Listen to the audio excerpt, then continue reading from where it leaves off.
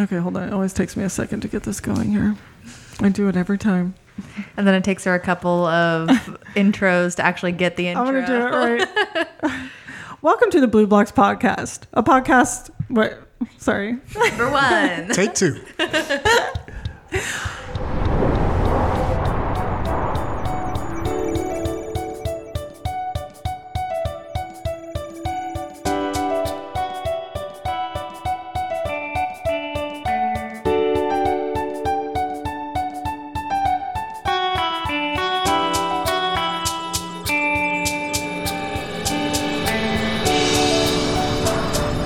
Welcome to the Blue Blocks Podcast, a podcast where we geek out about everything, especially Uptown Sacramento. I'm your host, Sheila. I'm your host, Sierra. And I'm your host, Jonathan. If you are new here, we record in the podcast studio inside Sector 7 Salon, and you can find the salon at Sector 7 Salon on Instagram and sector7salon.com. You can find us at the Blue Blocks Podcast on Instagram, and you can email us at blueblockspod@gmail.com. So today we have Larry Lee, publisher of the Sacramento Observer, providing award-winning coverage of Sacramento's African-American community. Hello, Larry Lee. Hello, how's everybody doing? Doing great. So glad to have you here. Glad to be here. It's good to see you guys. Yeah, you See too. you. Thank you, Larry. It's good to see anybody. I know, Right. right? These days. Especially these days. But before we get deep into that, what's going on the Boulevard, Sheila? This was just posted today on SNR. They reposted. Yes, so I think this was, let's see. Yes, it was posted yesterday, and then it was reposted on the Del Paso Boulevard Instagram. So the Bridge Housing Corporation, which is bringing affordable housing to the boulevard, which is amazing. We need so much housing around here. Right. Like and it's such a seems big like a really ethical company, too. Okay, very cool. So they have an innovative approach to housing by visiting the Spotlight... I'm sorry. I messed it up. You're fine. So learn more about Bridge's innovative approach to housing by visiting the Spotlight section of their website. Yes. And you can see the post at Sac News Review on Instagram if you guys want all the details there. And Sierra, is that the big thing that's going up on Arden, or is this the... That was Community Housing Works, okay. I'm pretty sure. Yeah. This is the one that's down that way. I'm thinking this one is going to be like closer to the boulevard. right. Based on what we've been hearing I think bouncing it's around. actually the one that's going to be going down by where the old SNR building is. Oh, right. Possibly. Perfect. Kind of more I down think you're by correct. Stoney's. Yeah. Right. Yeah. Cool. It's going to be gorge, this photo that they posted. I don't know if this is the exact plan that they're looking at, but it is beautiful. Yeah, we need more apartments on the boulevard. Seriously, like so bad. All right, Jonathan, tell us what's going on over at King Kong. Well, yesterday we had a collaboration in Oakdale, California with Last Call Brewing. The owners are two firefighters that are still actually active in being a cool. firefighter. Mm-hmm. And then they started a brewery about, I think, between 7 and 10 years ago. Cute. And we went down and did a collaboration beer with them. Oh, cool. It was a really fun, long day, long drive. It was about 3-hour drive round trip. Like round trip. But it was all in all really good fun. And next week we have a collaboration with the Pink Boots Association. And it will be a West Coast IPA with them. And it's to support female brewers in the industry and female employees in the industry as well. Right, that's cool. Is it kind of like a more like male dominated? Yes. Well, I'd probably say 80% of brewers are male. Yeah, but there's some badass female brewers out there as well. I'm sure of it. Well, and there's a lot badass in the women industry. all abouts. Definitely. Sheila's like, let's make that clear. And we had her name is Lisa at the Log Off collaboration. It was her first full brew day as a cellar person. Oh, cool. And she got to go through a full brew and Nice. learning the whole process. So I love it. That's really cool. We also have a couple other collaborations that we're doing. Friday, we're doing a collaboration in, I think they're Vacaville or Fairfield. Mm-hmm. It'll be with Solana Brewing Company. Oh, okay, cool. And then next Tuesday, we'll have, we're going to be going over to Jack Rabbit in West Sac. In West Sac. Doing a collab there as well. Very cool. And then also Burley's is back open. And then also I checked out 1837 for the second time. The vegan place, the pop-up. Larry, have you checked out? I did. Oh my God. So I got like the Jack and Mac with the jackfruit and the mac and cheese burger. I literally had to eat it like with a knife and fork. Yeah, I don't want to be like I'm special. Okay. But Pharaoh made me what he called, that's the Larry is what he called it. What? Oh, nice. So, yeah, it was, I don't even know what it was. I just know I inhaled it. Yeah. It was crazy. Yeah, It's it was delicious. It's like his food is insane. Yeah. I was talking to the lady that was selling the sea moss, and we were talking about how we don't even like vegan food, her and I. Like, I'm like, I never eat vegan except for his food. Because it's just bonkers good. Yeah, yeah. So he typically posts his hours on Instagram. Tuesday, Thursdays. Tuesday, Thursday. Larry knows. It's just down the street from Just you slightly guys, stalking. Slightly. Yeah, they Good were food. out there. It's worthy of it. Yeah, they were out there on Sunday, like a rare Sunday, where he was like, they had like a DJ out there, and then the CMOS lady. I'm blanking What is on her name? I know. I need to look up the Instagram. Do you know? look it Did you have the CMOS? I do not know. It was so good. Really? Yes. Yeah, that's right. It's like the jelly comes from some kind of sea moss, and then she puts something in it, and it is. I'm not looking for vegan food, Right. but that found me, so we're good. I know. It's 100%. That's totally how I am. It is probably the best vegan tacos that I've ever had. I haven't done the tacos yet. They're so good. Is it mushrooms inside, or do you I know? think it's mushrooms. I'm pretty sure. Well, you had I thought you had a jackfruit taco before because I've never had it. I was like, what the hell is jackfruit? Oh wait, no, you're right. That's Because it what was I'm like saying. birria. What is jackfruit? It And was like then- meant to be like birria. Like he fried Oh. it too. Oh, It was right. Cool. so good. But like when I was eating my burger, it's like jackfruit. Like it looked like pulled pork. It was crazy. Yeah. It literally has that. It's kind of like I don't even know. It's so good. I had to look it up. Jackfruit's like this ginormous piece of fruit. I don't know if it's that big. No, it's like really Is big. it really that I big? swear to God, it's like this big. I know you guys can't see me, but it's big. Her arms are spread out like full Yeah, about 3-4 wingspan. feet. Yeah. Okay, so that's just the regular happenings. Come, check out the businesses. Southpaw, King Kong, doing it. All of them. Big check us Idea out. Theater is doing some cool stuff. They really are. recently. They had a little bar set up, and Uh-huh. they've been having some shows. Absolutely, Y'all So- keep up on the Del Paso Boulevard Yeah. Instagram. And if you guys know of anything that we're not talking about, please let us know. We are blueblockspod@gmail.com. Yes. So let's get into this interview with Larry Lee. The Larry. The Larry. Okay. So, Larry, Yes. we always ask some questions, some fun get to know yous. Okay? Some are normal questions, some are She's really laid it on thick today. controversial. Tee me up. Tee me up.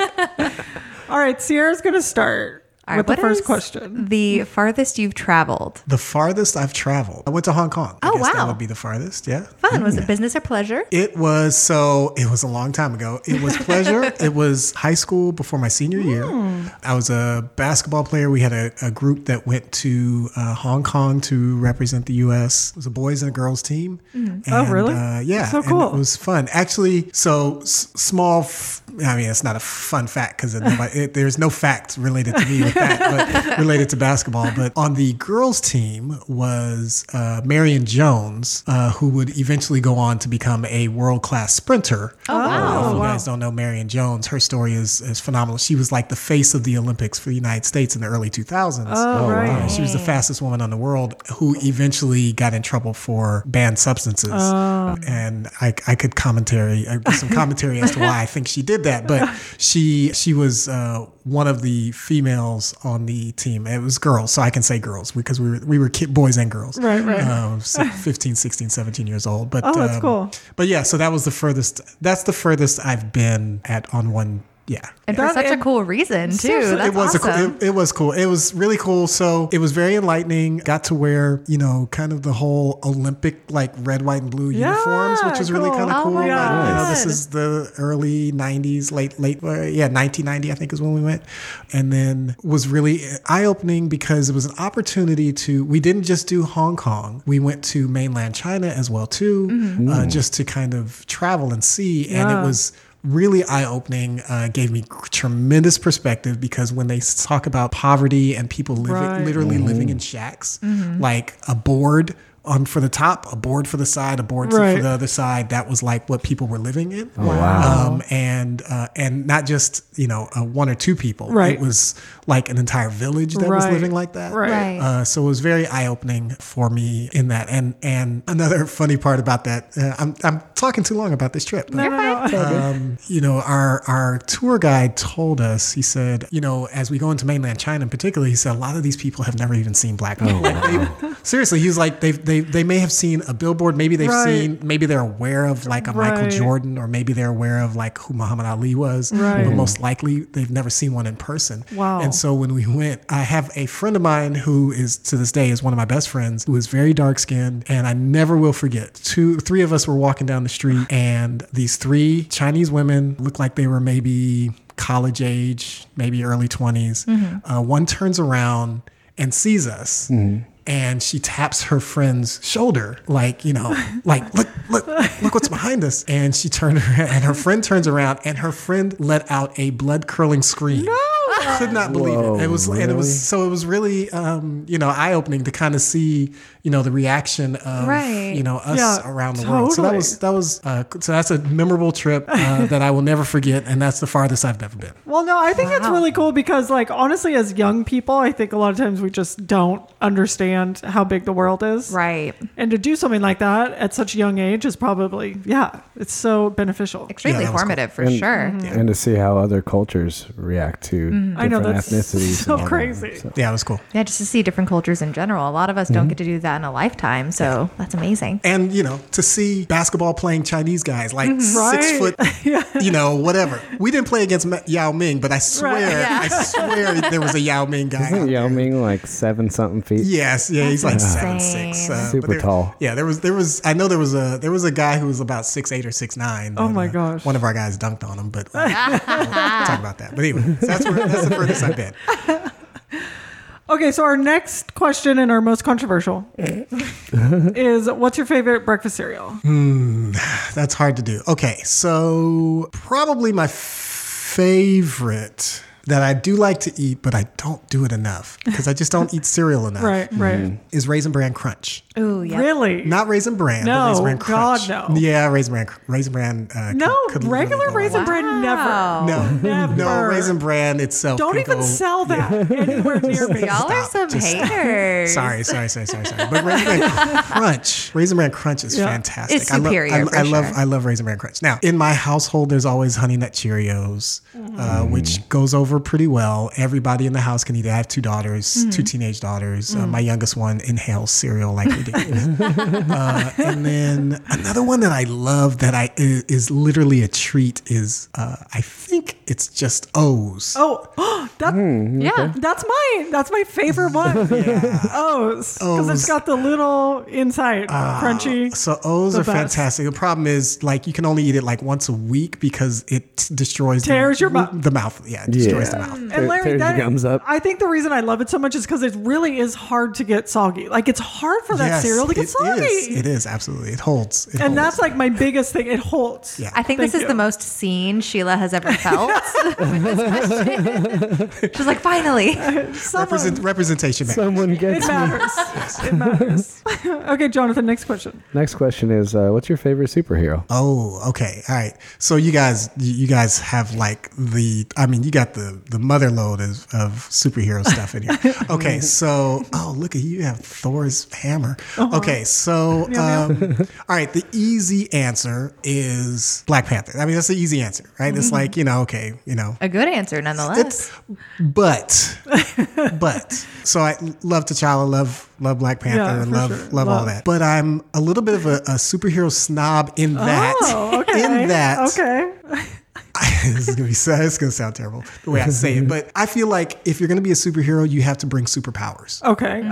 So Not millions of dollars. Not millions of dollars, not billions. just smart. And T'Challa, he had to take the plants to the vibrate to become Black Panther. So I have I'm a little snobbish about that. So you have rules. Yeah. Okay. Love Batman and that kind of stuff, but it's particularly the dark side of Batman I love. But he's just a rich dude. Same thing with Iron Man and that kind of stuff. All right. Okay. So then when I think about superheroes in general, I don't have one, but what I love is the X-Men. Oh, okay. Right? Yeah, for sure. The idea of disenfranchised or outsider people 100. Who are standing up for who they are. And so I love like X-Men concept. Yeah. I think that's a great answer because it's Mine very was true. Wolverine. Yeah. Like Wolverine particularly. Wolverine. Yeah. Ever since I was a kid. And that universe is so big too. It's like what we know of X-Men is like, or like what I know anyway of the movies. I don't know what you guys know, but there's like just all the comic books, that whole world. There's like so many, and I do love just the mutant part of it. It's like you didn't mess up a science experiment and actually get gamma rays or whatever. You were just born this way. Right. Well, I guess Wolverine wasn't, though. No, he wasn't. He actually had the... No, you're totally right. He was a mutant. Okay, you have to be a mutant, right, to be an X-Men. I mean, not originally, like, very cool, though. You got some chopsticks. They had to, like, adjust him a little bit. Yeah, because that is definitely not as cool. Yeah. You're like, I broke my bone. Yeah.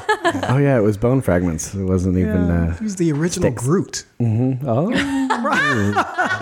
I appreciate that answer. X-Men is a good, clean answer. X-Men, like, you got a little bit of something for everybody. Yeah, 100%. Okay, next question, Ciara. Your hometown.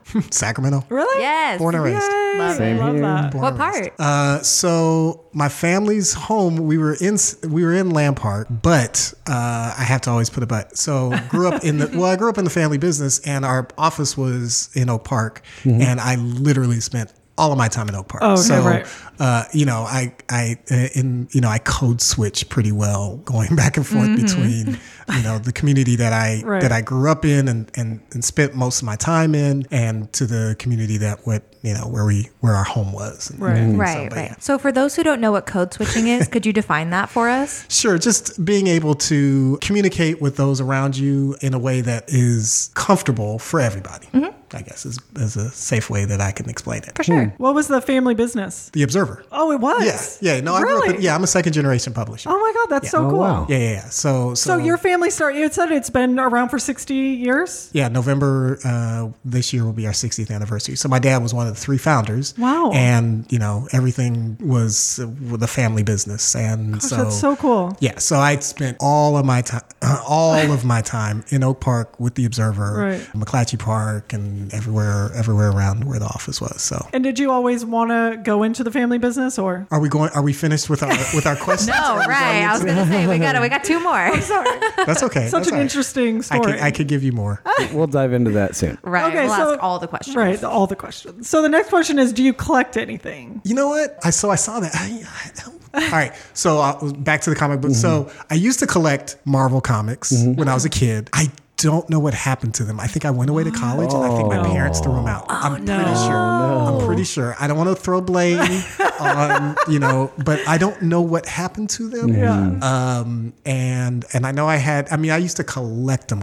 Like I had them in the plastic and the cardboard behind. Yeah, all that stuff. Bagged and boarded. Yeah. So I used to love all that. Now, outside of that, I don't really collect anything. You ask my wife, I have a problem with my old music that's on CDs. Okay. So I have I know everything is digital. I know. At least it's not VHSs. You're right. I do have some VHSs, but I don't have a machine anymore. Right. But so I have a lot of CDs. I have like thousands of CDs. Wow. I got about 300. Yeah. They're still in my closet You're that I such a haven't baby. used. I have a binder where I took them out of the cases and put them into a binder.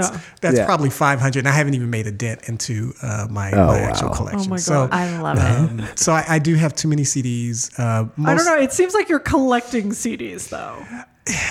Well, so here's the thing. I haven't bought one in 15 years, right? Really? I mean, so I haven't bought a new CD.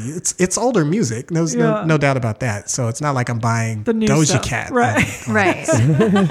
But so I probably, if there's anything, there's that. That's a lot. Yeah, Thousands. I don't think I collect anything else. Well, that's okay. All right, That's a good one. Thousands of CDs is a lot. Right. So when you put them in binders, are you alphabetizing them or going by genre? Gosh, you're good. Right. So I used to be really anal about that. Like my music was like categorized and yada yada. It was never alphabetized, but it was always. It's so weird. There was a segue that went with it. So like it might start off with Stevie Wonder, and then it might turn into Marvin Gaye, and then it might turn into the Jackson 5, which might so it was like it was an organic kind of progression. But now that I'm just trying to get them into binders because my wife says I need to get them out of the house. You're just like, go, go, go. Yeah, so I just got to get them in, and it's a project that I have to. That's going to take me a minute to do, but I have to do it at some point. Yeah. Right on. And the next question is, when the zombie apocalypse happens, what would be your weapon of choice and no guns? Maybe one of those fat, heavy binders. I have some CDs.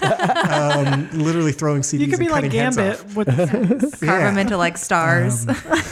I don't know if I have a good answer for that. So I like the idea of a spiked covered bat. like Negan. Like the idea of that sounds pretty cool. Like walking around with it looks cool. Pretty hard to clean though. Ooh. Well, you don't want to keep it clean. I didn't even think about that. That's disgusting. Right. Like you want the gore on it, I think, to let all the other zombies know that you killed some zombies. That's true. That's true. So so I don't think I have a good weapon of choice. What's like considered a good weapon? I said a metal baseball bat because it's harder to break. Yeah, it just kind of depends on what you're into. What I'm your not vibe beating is. anybody to death with a bat. You don't have repressed rage. Well, I just don't have the stamina. Sure. Like that's what I want. That's why I said with spikes because But I feel like the spikes swings. are going to get like jammed up. Ooh, what about a round saw blade, like connected to the bat? You know, because then you're just slicing. It's kind of like a sword, but not really. But that's why you just need to find a sword. That's true. Where are you gonna find a sword? Yeah, I was gonna say a sword. Oh, at the antique shop at Sword. Shifts, actually, she has swords. A You sword. just got to find an old pawn shop. I think Right. you'll be fine. I just Go to an anime convention. nothing is good. There you go. Nothing is good like if I really am myself in the scenario. If I'm like Michonne or Daryl, and they're good at their weapons, then I would pick one of those. But You got to start training now. I should just run. Sword is not a bad. If you remember Pulp Fiction, right? He went through the progression of I think he started with a bat. I think he went to the saw, and then he was like, "Oh no! There's that ninja sword. Let me do that." Right. So I'm not mad at the sword at all. Yeah. Sword is a good one. We had somebody say like, somebody said like diplomacy or whatever because they were like Try to talk to him. Yeah, like they were saying like the people are the problem, not the zombies. So like somebody said that. I can't remember who.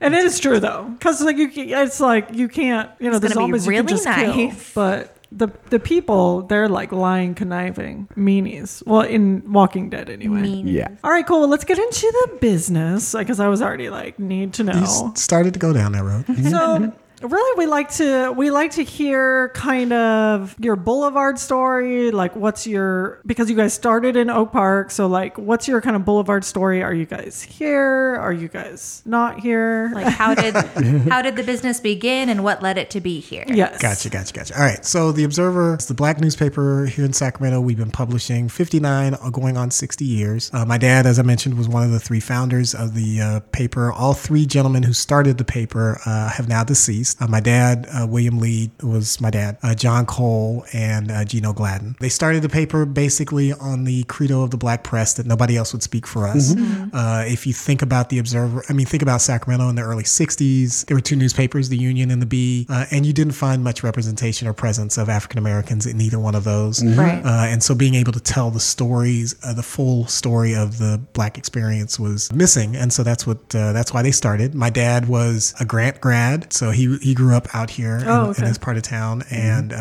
so when he went to Sac State and UC Berkeley, and he came back to get into real estate. He was doing real estate at the beginning of his professional career, and then started the paper. And for the majority of our almost 60 years, we have been in Oak Park. Oh, okay. We've had a couple different offices in Oak Park. One was on W Street, on 21st between W and Broadway, or X and Broadway, I should say, between X and Broadway. And then we were on 4th Avenue for about 25 years. Oh, wow.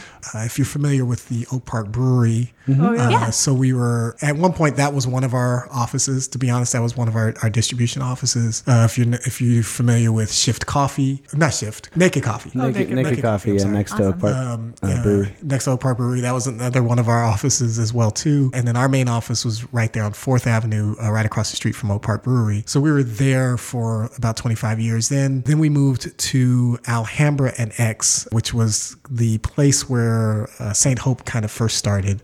Right now, it's where the homeless are. Oh, yeah. Not that narrows down a whole lot for Sacramento, but it's they have completely occupied our former office. Oh no! It was a 10,000 square foot facility, and it was a fantastic facility. Great location. It had a real historic kind of vibe because we had a lot of photos up on the wall of the history of blacks in Sacramento.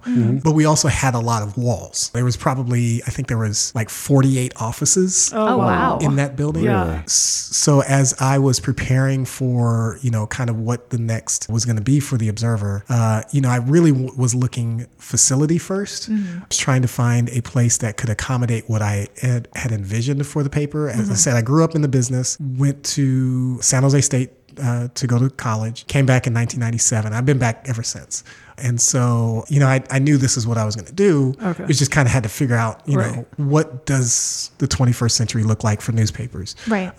And so part of my vision was to turn the newsroom into not only just the workings of a newspaper, but, a community gathering place. The idea, because we were that, but we just didn't have a place for that. Right. Gotcha. Right. Because we had, like I said, we had a big building, but you couldn't have a room with more than 15 people in it. Right. Because it just got too cramped. So, at the time, my dad was still alive. So, with his blessing, he was like, yeah, go ahead. I remember us talking about 20 years before we moved. And I was like, because we didn't get into it. It wasn't a great loan that we had for the building. So, and I remember my dad saying, basically, it's like, well, when it's that time, I won't be here. That's your decision to make. So the time came and I was like, let me make that decision. He was like, perfectly fine with that. I told him what I had envisioned, then started looking for places. And first looked in Oak Park. There wasn't necessarily anything physically that was there that fit that description. Then started looking out here in North Sac and decided to work with New Phase Development on the acquisition and the remodel of the old Tabor Furniture Store Oh, right. at 1815 Del Paso Boulevard. And so we've been working on getting that designed. That really, to me, is a 21st century newsroom that has everything, like a studio, Right. An ability to turn from a newsroom to a gathering facility Very cool. as well, that I think will be really, really cool Yeah. for us, for not just us, but for the community as well too. So, Absolutely. so I'm really excited about the vision of that. The challenge is we started doing this right before COVID. Oh, right. COVID hit and the construction has stalled. Right. Okay. And so right now I will put a pin in it and say, we'll see what happens. I'm hoping for the best, Right. but preparing for the worst. Right. And so I'm hoping that we can, actually do what we had planned to do. But the reality is things are opening back up. My newsroom has been working really, really good virtually. Oh, right. However, we've grown. We've tripled the size of our newsroom last year. Oh, wow. And so I got people who've never met each other. Right, and right. Trying to work together. And that's really hard to do in a newsroom when there are so many pieces that have to work together in order to produce content. Are you guys strictly digital or are you still doing some print? No, we have a print product as well too. So we tell our newsroom basically we're a digital first product. We're a digital first newsroom with world-class print product. Okay. Right. So we redesigned our print product in 2021. We did two major things: rebuilt our website, and it is, to me, I think it's on a new platform, new CMS that works really well for us. And we've learned a lot about, increasing our ability to build audience and SEO and all the stuff necessary for newspapers and newsrooms. And then we also redesigned our print product. So our print product was predominantly black and white, even though it had color pages, but predominantly black and white. And this last year went full color, went to kind of a little bit of a different size. I should have brought copies. I don't know why I didn't bring copies. I apologize. Went with now a side saddle staple. So it feels really good. Right. It looks really good. Right. I'm really excited about kind of the way the presentation has turned for us for the print product. And then subscriptions are up and distribution is up. So awesome. We're finding that people are still seeking our print product. Right. The content is not exactly the same, but it's close to what you'll see online versus what's in the print. But the presentation is pretty important, and we find that African Americans, when the content is still there, they still want to get the print product. Oh, okay, Right. cool. That's really awesome. Because, I mean, tying back into what you said earlier, representation matters, and having something like this, like in their hands that they can be able to have I'm sure it means a lot. It does, yeah. I mean, there was a guy yesterday. He came in. We had a picture of him and his daughter. First time he and his daughter were in the paper. Oh. You know, he bought 25 copies of the paper, right? I mean, it's That's so cute. So I mean, it was online. He had seen the story already, but he was like, that doesn't mean that's not anything he can handle. He's going to collect them, Right. and give them out to his family. Yeah, that's what I collect. Copies of the Observer. That's what I was. That's what I was going to ask. Do you have copies of, since your dad was doing it a long time ago? We have an obscene. No, it's ridiculous.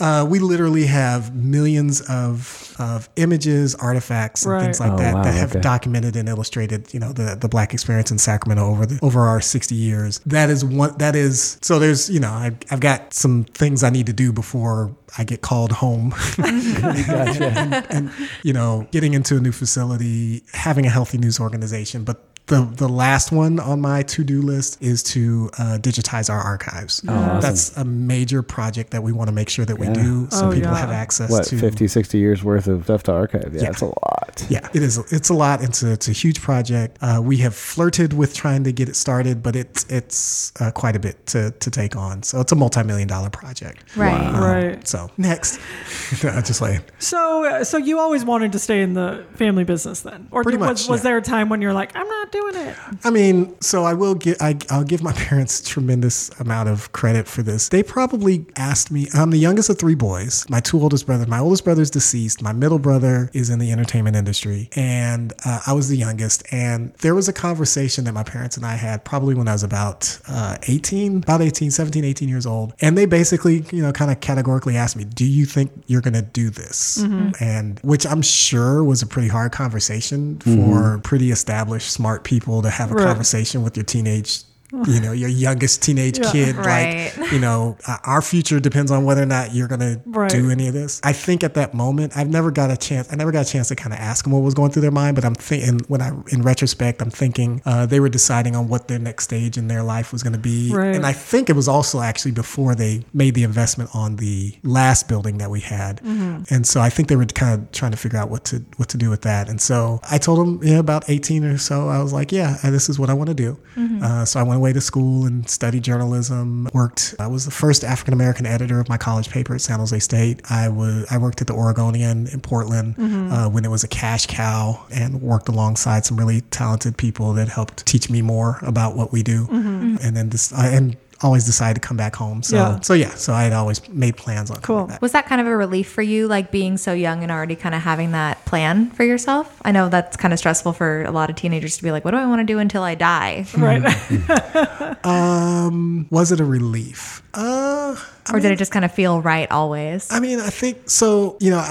I grew up in the 80s around the paper when the paper was like the newspaper. It was like, I mean, it was really, what we did was not being done anywhere. So, there was no internet. There was nowhere else where you saw what we do. So I would see, like I talked about the gentleman coming by and buying 25 papers. Like I would see that every week where people would come in and they'd say, my daughter was in the paper, my grandmother was in the paper, my mom was in the paper, our business was in the paper. And, and they just celebrated being seen with regularity through the pages of the paper. And so for me, I guess when you ask if it was, a relief, there was a purpose. I knew there was a purpose for what I was doing. And so it made it easy to get up and stay up all day and work all night, as we have and always still do, unfortunately at times.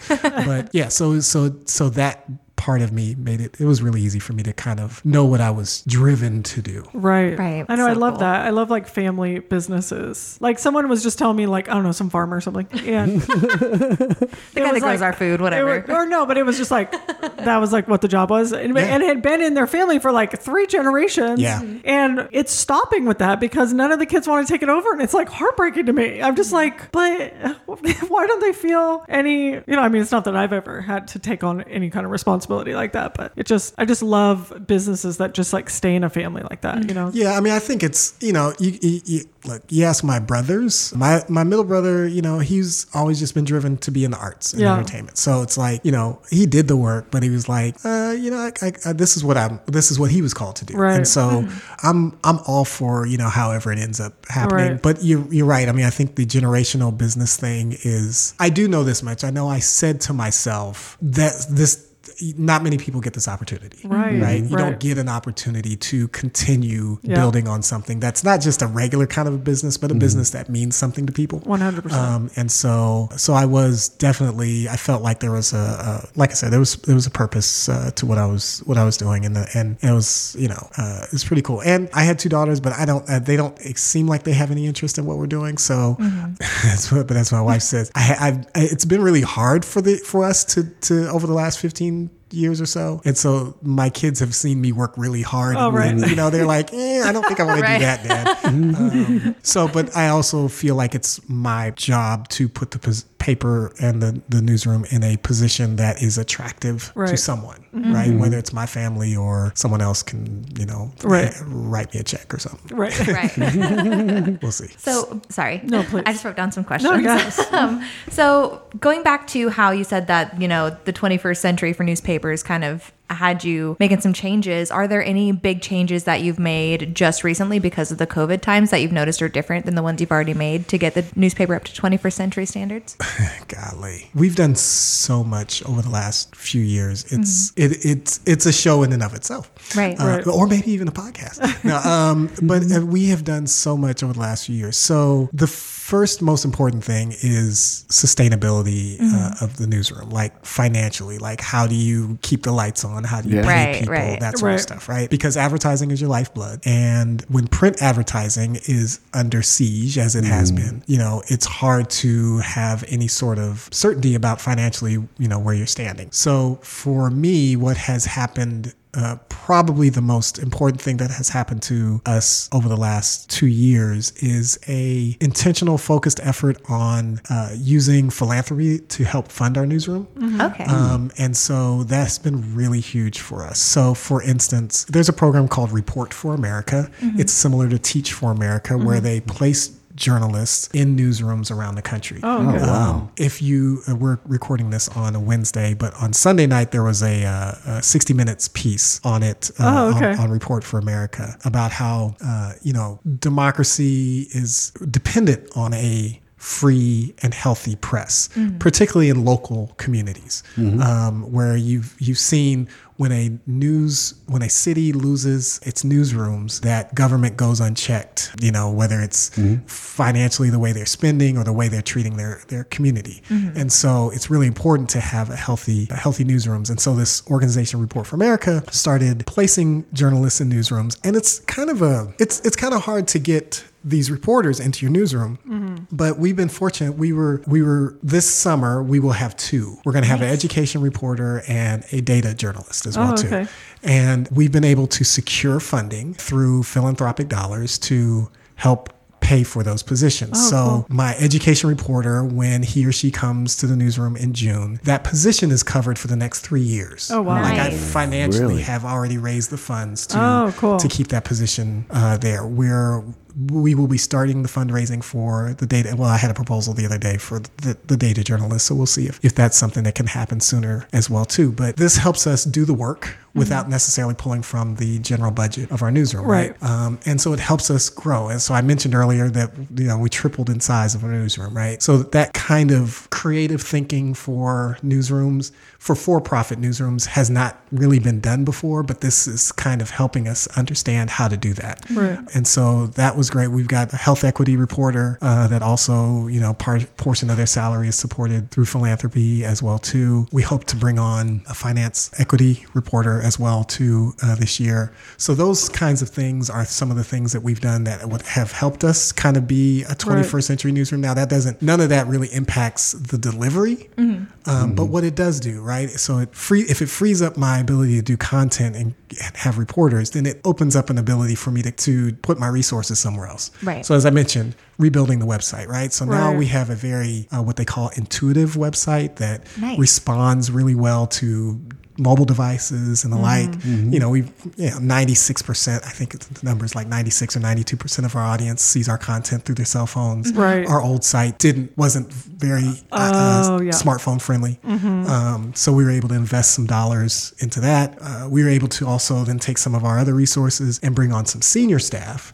So we added editor-in-chief Steve Maganini, who used to be the diversity reporter for the Sacramento Bee for about 20 years, 25 years. He joined our team as editor-in-chief, added managing editor Angelica Obioha, who comes from iHeartRadio with the idea of us doing more multimedia content. So she's joined the squad as well too. We're working, it's just every week we're working on something new to help transform us into a 21st century newsroom.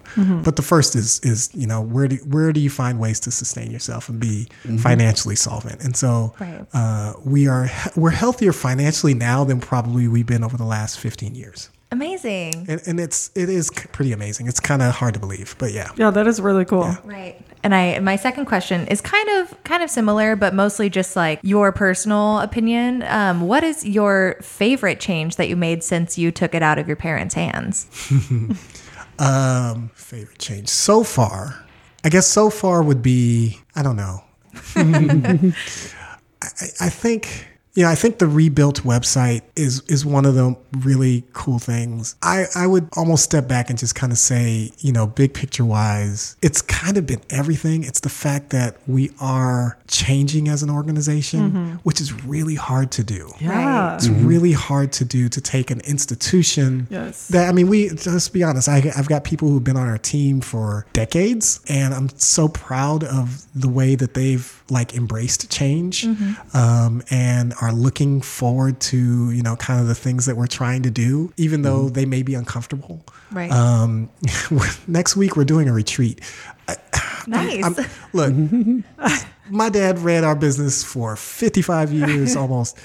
The words retreat would never have come out of his mouth. Like, are you kidding me? We got work to do. It's important for morale, though. Well, but yeah, and so the fact that we're even kind of, you know, going down that road, and you know, I've got surprises for the staff that they don't know about yet that I'm going to try and give to them during the retreat and stuff like that. But you know, just trying to be a better news organization is something that I do take great pride in what we've been able to do. Right. And I do say we because it is not me. And doors open up in ways that I have absolutely no control over. And so I'm very thankful. I say oftentimes the Lord has given us both vision and provision over the last couple of years. He's given us a vision and he's given us some tools to kind of make them happen. So. Right.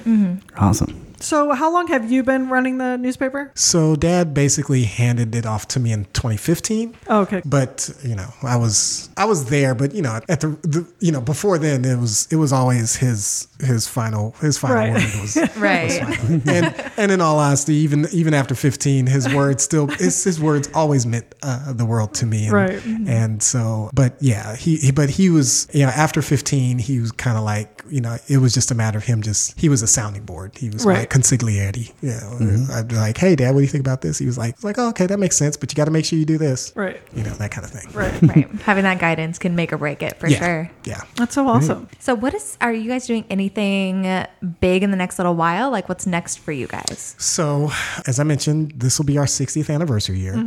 The first most important thing is I continue to tell my staff, I said, you know, I want us to be in a new facility by the summer. Right. I'm hoping that's at 1815 Del Paso Boulevard. Right. Knock on wood. Yes. There's a possibility that might not be, but I'm hoping that it is. Right. If it's there, that'll be like the big thing, right? If that's summer and 1815 Del Paso Boulevard, doors are open, you know, starting to do kind of like the new stuff that we're planning on doing. We're going to be doing podcasts. We'll be doing events. We'll be doing videos, all that kind of stuff. So cool. So we'll be doing lots of that stuff with the new facility, but so much of that kind of depends on us having a facility. Right now, we're at 1825 Del Paso Boulevard, downstairs of the new phase development building. Oh, okay. That's where and we've been there for about 4 years. Oh, okay. And it's a very small space. Right. So we can't really physically comfortably have more than 2 or 3 people in that building at a time. Right. Just because, you know, of COVID and just trying to be safe with everyone. So, you know, getting into the new facility would be huge. Now, with that said, 60th anniversary year, we're going to be doing a lot of big things to be named, but among them we'll do like kind of a big gala event, probably in 2023. We'll be doing some more kind of events to kind of reconnect with the community as we open things back up. We historically have done an event called 30 Under 30, where we recognize 30 people under the age of 30 and salute them. And so we'll be bringing that back because we haven't done that in a period of time, and it's something that the community is looking forward to doing again. So we'll be doing that again. And yeah, I mean, we've done some, we rebranded, we've done all kinds of stuff. But we're going to keep pushing. Keep it pushing. Awesome. Yeah, that's awesome. If anyone were to want to kind of be a part of that, either with your business or helping in some philanthropic way, how would they get a hold of you? So let's see. The best way is, you can connect us or find us on social media. That's, whether it's through Twitter or Facebook or Instagram to connect with us. Our main phone number is 916-452-4781. Yeah, those are probably the best ways. Right on. Yeah. Very cool. I don't want to give out any one person's email. Right. Maybe that one person. Right. What's your Twitter and socials? Everything's Sac Observer. Perfect. Everything is Sac Observer. I personally am Larry Lee 916 on Twitter. Okay. I am not on Instagram. Really? As you can see, I have lots of gray hair, and I just can't. I can't get to Instagram or TikTok. But I'm just getting. In all honesty, I've historically have been a very anti-social media person. Yeah. Only because I have a very social, recognizable life. Yes. Like everyone knows me. Everyone has seen me. Everyone knows my story. Everybody tells me about, what my grandparents did or my parents did, which is all stuff that I love, right? It's all very important. But, I'm not one to kind of, post pictures about what I ate or that kind of stuff. Right. But I have, because I've done a little bit more nationally the last couple of years related to media in general, and specifically the African American press, I've had a little bit more presence on Twitter. Okay, cool. Than I ever had before. So awesome. Right on. Well, thank you so much for all of that information. Yeah, we really banged it out, didn't we? Yeah, we really did. Is there anything that you want to shout out, make sure it gets onto the podcast? Couple things. Okay. So one, visit our website. Okay, yes. For sure. Yes. SacObserver.com. Okay. There you might be prompted for a couple things. One, you could sign up for our daily newsletter. So we send news to people every day through email. You can also make a donation, $5, $10 a month, something like that. A recurring donation really goes a long way to help support the work that we're doing. Right. Which really is, and we didn't really talk much about the journalism work that we're doing, but we're doing some great work. Okay. In fact, one particular story, if do I have 3 minutes? Yes. Oh, you got plenty of time. So one big story that we had last year was the Observer was the one that uncovered the ill-advised spending by the county related to their COVID response relief funds, right, yeah. and how they spent it with law enforcement. Yes. Right. So that was our story. Oh wow. Okay. We were the ones that broke that story. The Bee picked it up 4 days later. Right. And local news picked it up later. And last week, a grand jury, based off that reporting, recommended that the investigation needs to happen with the county. Right. Oh wow. So we're doing some important work. Yeah. Absolutely. In the region. But so donations are helpful. You can also subscribe to the print product if you like a print product in your hand. That subscription is $150 a year. The paper is only $1 a week. If you can go onto the website and see some of the different locations where you can purchase the paper if you want to just purchase it over the counter. Of course, on the Boulevard, we're at Box Brothers and our office. I don't think there's anywhere else on the Boulevard. I think that's it on the Boulevard where we are for sale. Yeah, I think those. I didn't want to forget those things. No, that's Right perfect. Awesome. I know. I was just thinking, because you see, newspapers in coffee shops and all that. So I was like, I bet there's a place where we can go buy it. Yeah, absolutely. Unfortunately, Starbucks stopped having newspapers. Oh, in there. Yes. Right. Yeah. And so, there's a big challenge. There's something afoot about black newspaper about newspapers in general. There's it's folks want to get their content where they get it, and I get it, and so we just want to make sure that we're there. Right. Right on. Yeah, it's amazing. Very cool. Thank you so much, Larry, for honestly, I know you're so busy. So we really appreciate you taking the time to come into our little space. I appreciate having it. I love it. I think you guys are a cool crew here. I love it. So. Awesome. We try. Alrighty. right. Well, you can find us, Sierra. You can find us on Instagram at Blue Blocks Podcast, Sector 7 Salon, and Del Paso Boulevard. Our websites are sector7salon.com, dpbpartnership.com, and make sure to keep Del Paso authentic and hashtag keep your blocks blue, everyone. We'll see you next time. Thanks. Bye. Bye. Cheers. You can say bye. Oh, bye.